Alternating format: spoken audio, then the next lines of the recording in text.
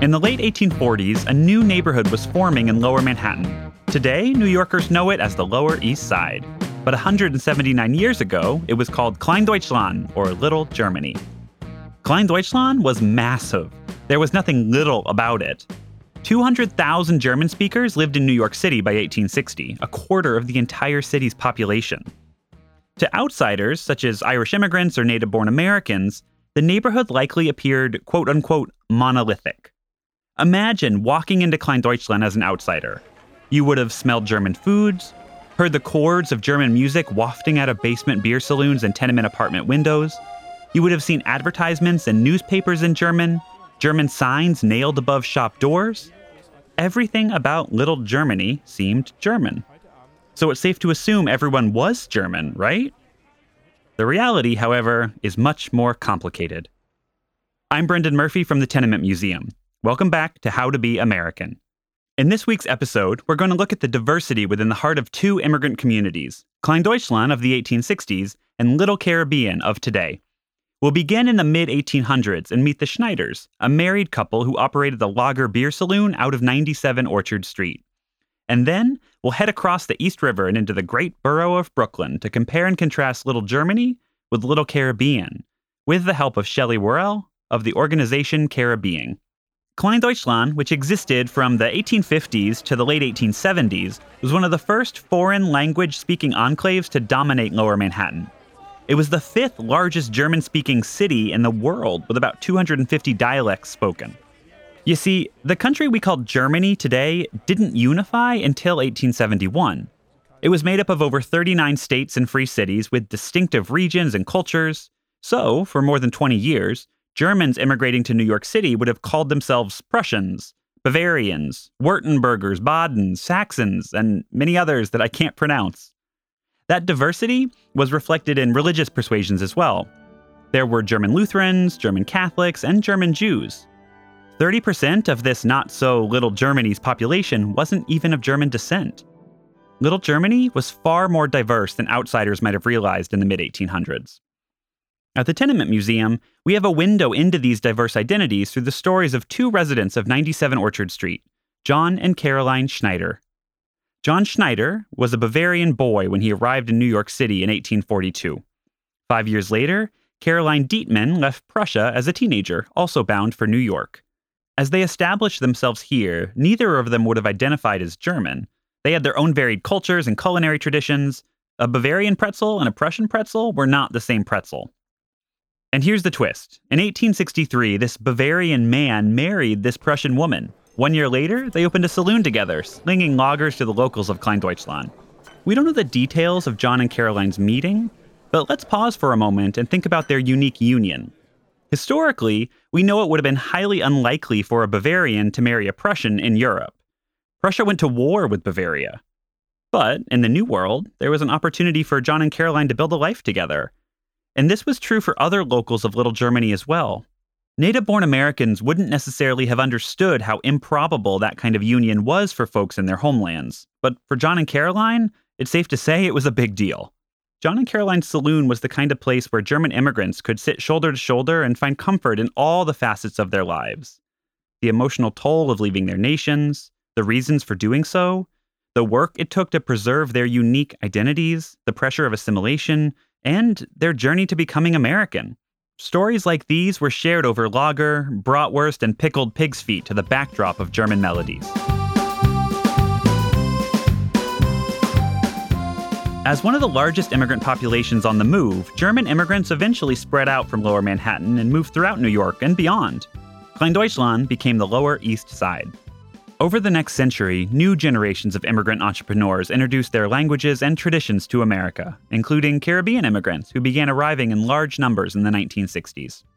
The journeys and stories of Caribbean immigrants are very different from German immigrants. Although there are parallels to the stories of these communities, it's important to remember that German immigrants benefited from white privilege, and that's not the case for all immigrants.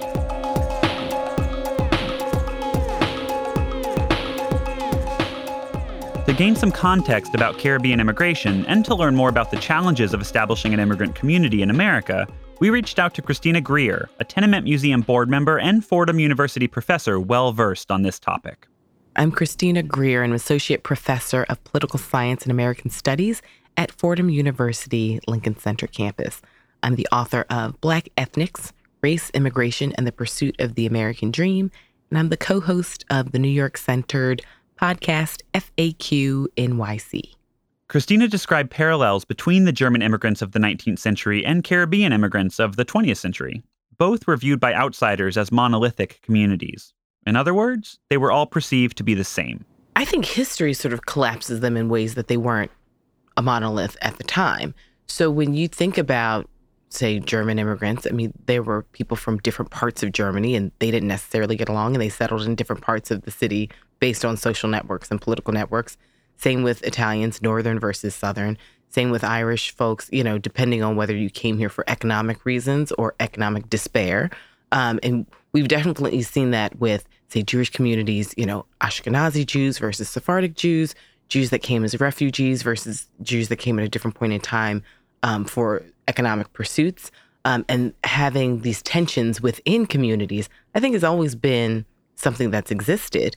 Yet she also explained that a Black monolith, extending beyond Caribbean immigrants to include all quote-unquote Black people, presents a singular set of challenges that make creating and maintaining communities like Little Caribbean imperative. Black immigrants, because they're coming in as voluntary immigrants to a nation that is predicated on essentially anti-Black racism, for them to become American is to become Black American with this mandatory prefix. The diversity within Black immigrants is vast, not just linguistic diversity, not just geographic diversity. We're talking religious diversity as well, which a lot of people sort of ignore. There's a longstanding history of Black Catholics. There's a longstanding history of Black Muslims. Not everyone is a descendant of the U.S. South and is Baptist. Christina walked us through the ways that the repercussions of the Black monolith have played out for Caribbean immigrants eager to live the American dream. What I found in my research was this frustration, especially with Caribbean immigrants, especially with second-generation Caribbean immigrants who essentially have said, well, I came here at the same time as someone from, say, Europe or South America. Why is it that, or Asia, why is it that their life chances are different from mine, largely just because they don't have a Black prefix in front of their American status? So the brochure says one thing, but in actuality, the deliverables are totally different. And is it because I'm Black or I'm sort of put into a Black category? And I think that's what complicates the American dream, because everyone comes here essentially seeking very similar things, a better life in some capacity, whether you're a refugee or whether you're a college-educated doctor who wants to come here and practice a particular specialty. You're looking for a certain type of life for you and your family and your loved ones. And you want to create a community and you want to do better. And this is the country that has always said, please come, look at the Statue of Liberty, like, welcome to our shores. But that's been on the brochure and that's actually never fully been in practice. And I think that's the shocking thing for some immigrants. That's the disappointing factor for others. And that's the sort of angering principle for many. She pointed out that the Caribbean's close geographic proximity to the United States also affects how Caribbean immigrants approach living in America. Caribbean immigrants were very frustrated with the promise of America and the American dream. And I realize it's because they have a different exit option. And so I interviewed a lot of Caribbeans who said, well, this country isn't really what it promised to be, but I can always go home. Now, whether or not they go home is a different story. And home meaning their respective countries in the Caribbean.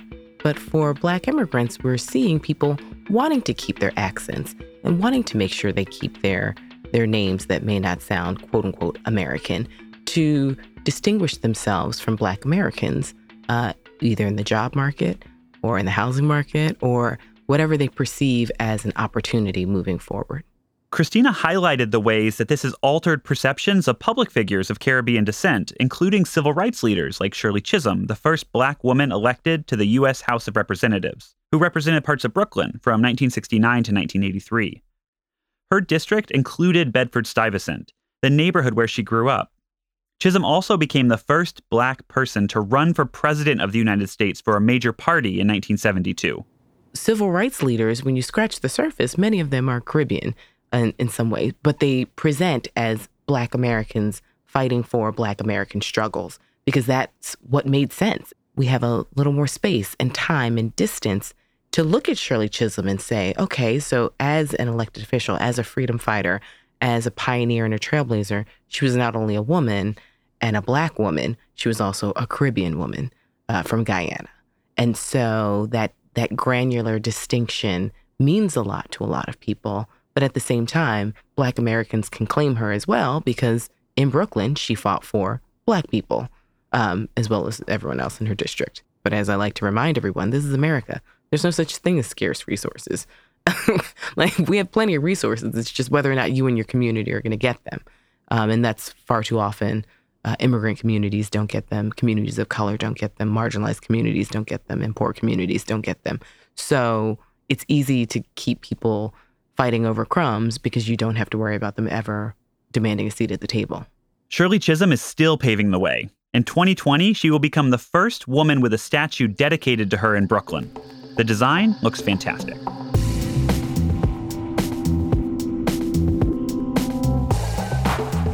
Despite the enormous socio-political obstacles that Christina highlighted, the Caribbean community in Flatbush, Brooklyn is thriving, in part thanks to Shelley Worrell, the founder of the cultural advocacy organization Caribbean. I wanted to learn about Shelley's roots as a Caribbean American. She told me that her father came to New York from Trinidad in the 1960s, when he was just 16 years old. The eldest of 13 children, he was the first of the family to come to the United States. He came here on a boat, actually. So he took a job as a day laborer or some kind of laborer on a boat.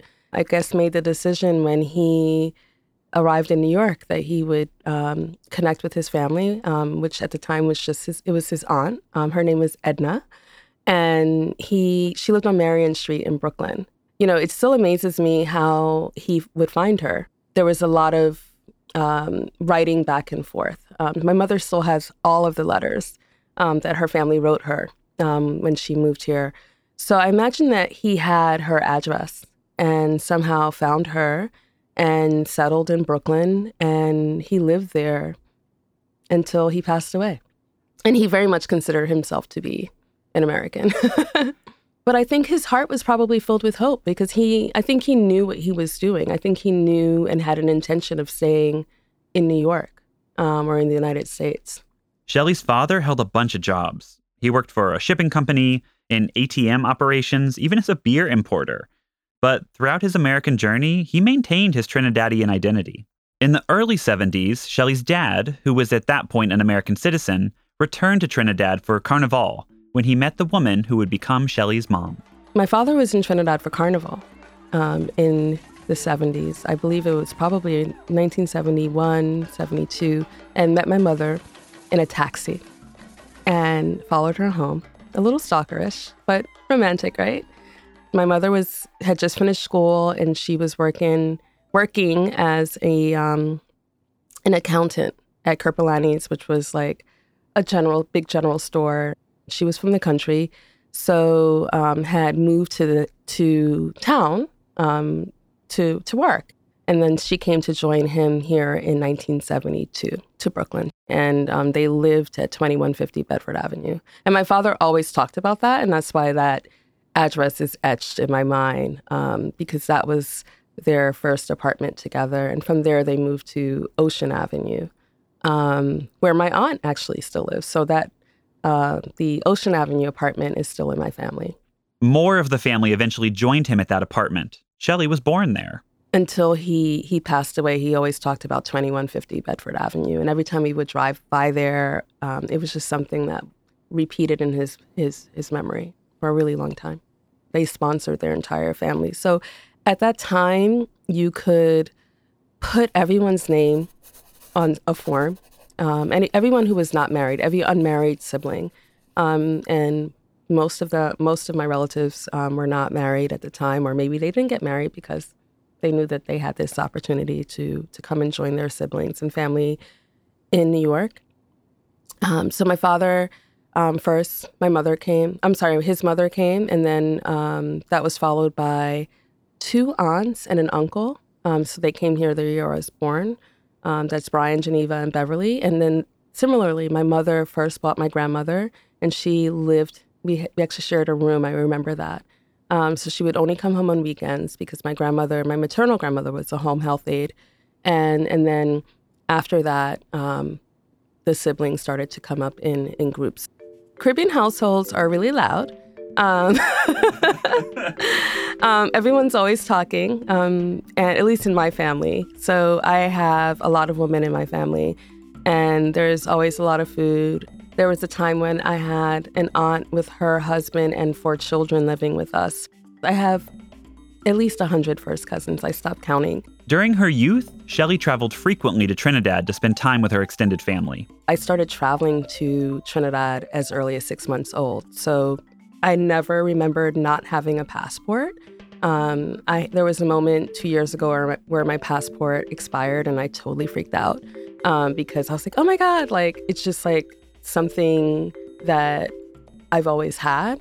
And yeah, so I spent all of my early summers in Trinidad, not only with my grandparents, aunts, uncles, but also cousins. So when they came here, they weren't strangers to me because we also have a lot of great memories back home as well.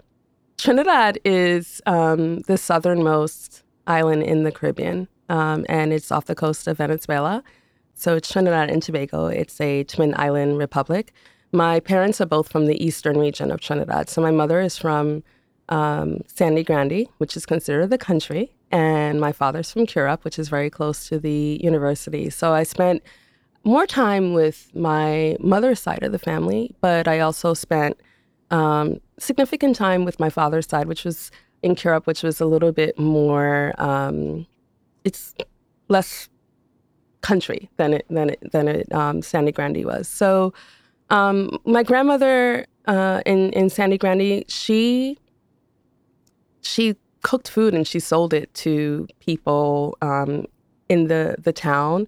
A lot of taxi drivers would stop at our house 5 o'clock in the morning for her pies and her pastries and juices and that kind of thing. And of course, my grandmother cooked a lot. I have 2 aunts on that side who are professional chefs, and they have culinary careers. One just retired. And on my father's side, it was a little different because my grandfather worked for the water company and an uncle, so they had a little bit more money. And my father, too, and the migration started a little bit earlier on that side of the family. So there was also this, shipment of goods back and forth, as well as the remittances coming a little bit earlier. So, but again, it was still crowded because that side of the family is much larger. There are 13 children and a lot of grandchildren. So again, lots of fun and a lot of early supernatural stories. So I remember sometimes we had to walk into the house backwards and sprinkle salt around the house because of the spirits. Those trips, Shelley explained, ended up playing a big role in helping her shape her identity. Well, I was always a Yankee. As much as I wanted to be Trinidadian, I had a great accent for a really long time. I would really try. I did everything that I could do, and I could still turn it on sometimes, especially when I'm around my family. It's one of those things just naturally. I can't force it, but I was always the Yankee. But it was, I was definitely the outsider. They let me know that I wasn't from there, but I wasn't excluded or anything from any activities. But some of my best friends are still in Trinidad, and I'm still very much in touch with them via WhatsApp and social media and when I see them.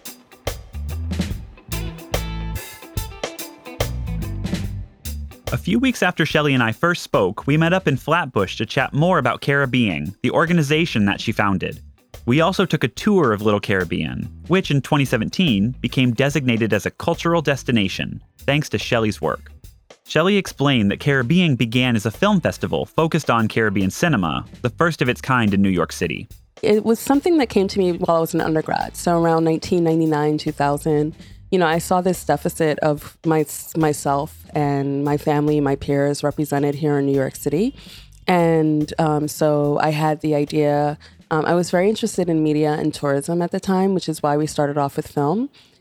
So it's something that came to me during my undergraduate studies. I was studying anthropology and the Caribbean, right? But then I was working in media. And I was specifically working in media distribution. So I was working in global digital distribution.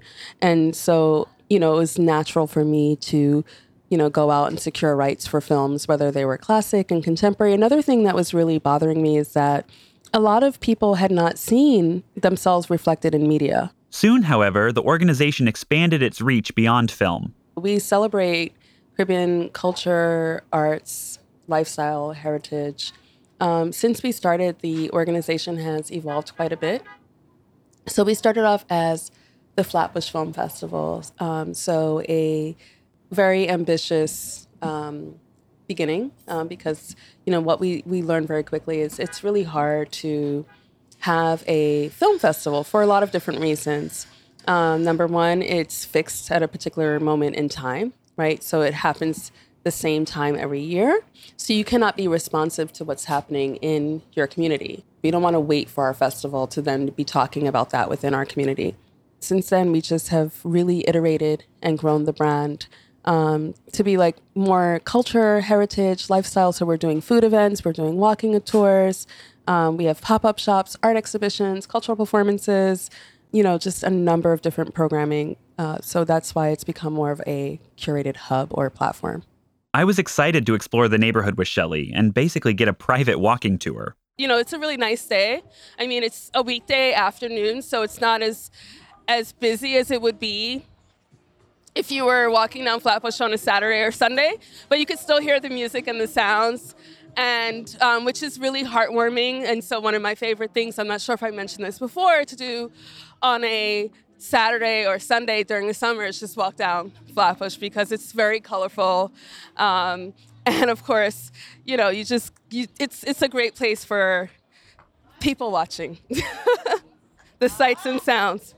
Shelley showed us where the dollar cabs pick up. Dollar cabs are along Church Avenue again. That's another tradition that was brought with Caribbean immigrants from Jamaica, Trinidad, from Haiti to New York City during the strike. I believe in the 90s? This is how people got back and forth to work, right? Because there was no public transportation. And so everyone was, hopping on these dollar vans to get into the city.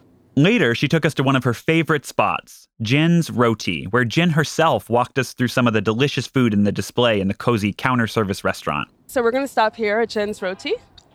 Do you want to go inside or? Yeah, sure. Yeah, we can go in. We have chicken pilau, which is the rice and beans cooked with the chicken in it. It's called pilau. We have peas and rice. We have stewed chicken. We have the most interesting, which is potato and chickpeas that goes with any of the meal, like the rotis. We have chicken. We have oxtail, stewed chicken. As we were wrapping up, Shelley pointed out more noticeable signs that the neighborhood is changing. If you look down, we're on Flatbush and Albemarle, so we're looking east, and you'll see some buildings that are starting to rise up, which are well above what the normal sight lines would be. And this is something that has become very, very frequent and prevalent in the neighborhood. So we're in the height of it right now. In fact, there was an article that came out in the Brooklyner that's talking about a lot of the displacement and development that's happening in the neighborhood at the moment. So we're literally in it.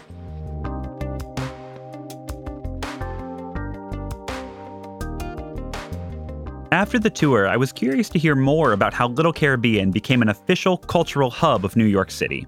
When I quit my job, and my father became very ill, and I quit my job, and I started walking a lot in the neighborhood because I'm no longer taking the subway to Manhattan, right, to 8th Avenue to the Google building. I'm suddenly walking down Flatbush Avenue, and I'm noticing the changes and thinking about not only my parents, but just all of the immigrants who had migrated to this community and that we had not been memorialized in New York City.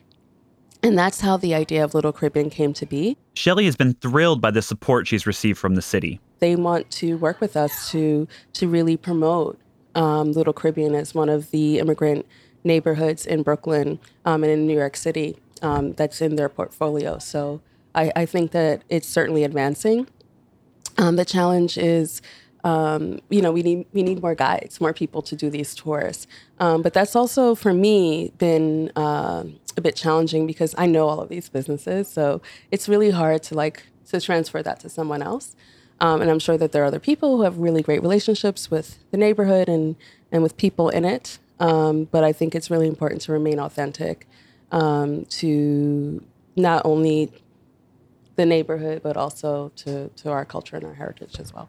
Shelley explained that it's going to be a big summer for Caribbean, including Caribbean House, a traveling exhibit housed in a shipping container. Yeah, so we have a new partnership with the Prospect Park Alliance. And so they've really been very generous, and there's a lot of integration to their programming. We're planning on taking the Caribbean House to Prospect Park in June, which is Caribbean American Heritage Month. So the house will be stationed at the carousel, which is very exciting. The carousel music sounds like it'll be great. And we'll also be doing a skating party there, and we'll be curating a day with Smorgasburg. So Peppa's will be there, as well as we'll have some exciting vendors, and we'll be doing a pop-up like condiment bar there. So we'll be selling a lot of like pepper sauces and rubs, and of course our merch, our aprons and tea towels. We are also doing a pop-up with West Elm and Dumbo in June as well. So June is a pretty busy month because it's Caribbean American Heritage Month. We're also doing another campaign with Link NYC, and so that's usually citywide. So we celebrate Caribbean contemporary and past historic figures on the Link billboards throughout the city. So last year we had over 15 million impressions. So people like Shirley Chisholm, Marcus Garvey, but also contemporary figures as well. Junot Diaz, Major Hype, who's a very well-known comedian, Spice, who's an artist. She's a reggae artist, a dancehall artist. So we try to keep it really contemporary, but also honor people who came before us and who made significant contributions to Caribbean American history. And then in August, we always have an annual residency with the Brooklyn Museum. Shelley's work is astounding, and her family history is incredible. But what struck me most about Shelley is her pride in her culture and her identity. There's no one that I know in my family who identify as being Black American. Mm-hmm. You know, whether they're even the first generations, right? And, you know, the second generations aren't old enough, you know, informed enough in their identity for me to really, to really understand their sense of identity or cultural heritage. But I can certainly say everyone in my generation, like the first generation, and even some of those who are half. Like my older brother is half Black American, and he considers himself to be very West Indian. So my experience is, yes, for sure I identify as being American, but never have I identified as being a Black American. My history is not a Black American history. Like my parents were both immigrants that came to this country in the 60s and the 70s. So, you know, I just don't have that generations of history in this country. And, you know, for me, I was very fortunate in that from a very early age, I was traveling back and forth. So it was like I grew up between the Caribbean and New York. I spent every summer in the Caribbean from 6 months on. I may have even been prior to 6 months old. So it was always really, really clear. And my parents never assimilated. They became citizens and very much American. Like they did not want to, I mean, my mother would not want to move back to Trinidad. My father does not want to move back to Trinidad. However, they don't consider themselves to be Black Americans. And I just can't think of anyone in my family or anyone that I know that's of Caribbean descent that considers themselves. And I think that, you know, when you think about it politically, is that I think it took a long time for Black Americans to understand that everyone isn't a Black American, that they're Black people. At least for me, when I was growing up, like that was a really big challenge for me. Like in high school, I remember like people, when I was like, I'm West Indian, they're like, well, what does that mean? You know, like, are you saying that you're not like one of us? And it's like, no, I mean, kind of, but yeah, I'm Black, but I'm not like American, but I'm American too, you know? So it was kind of, you know, it was kind of weird. And then, but the funny thing is, the flip of that is that when you go back home to the Caribbean, you're not Caribbean, you're the Yankee. Because I like faked it for a long time. I had like the perfect Trinidadian accent and like, I would tell people I was born in Trinidad, like, because I so wanted to be born there. Like, I even had the hospital and everything, and I got my citizenship. But, like, then at a certain point, I just realized, like, I didn't have to prove anything to anyone. And, I mean, and my father was, like, the most classic one. He's like, you're American. Like, and he didn't say I was, like, Black American, because, I mean, he knew that, of course, he's my father, and my mom is also from Trinidad. However, he did not consider me to be Trinidadian. But I'm like, why can't I be both? And now I am.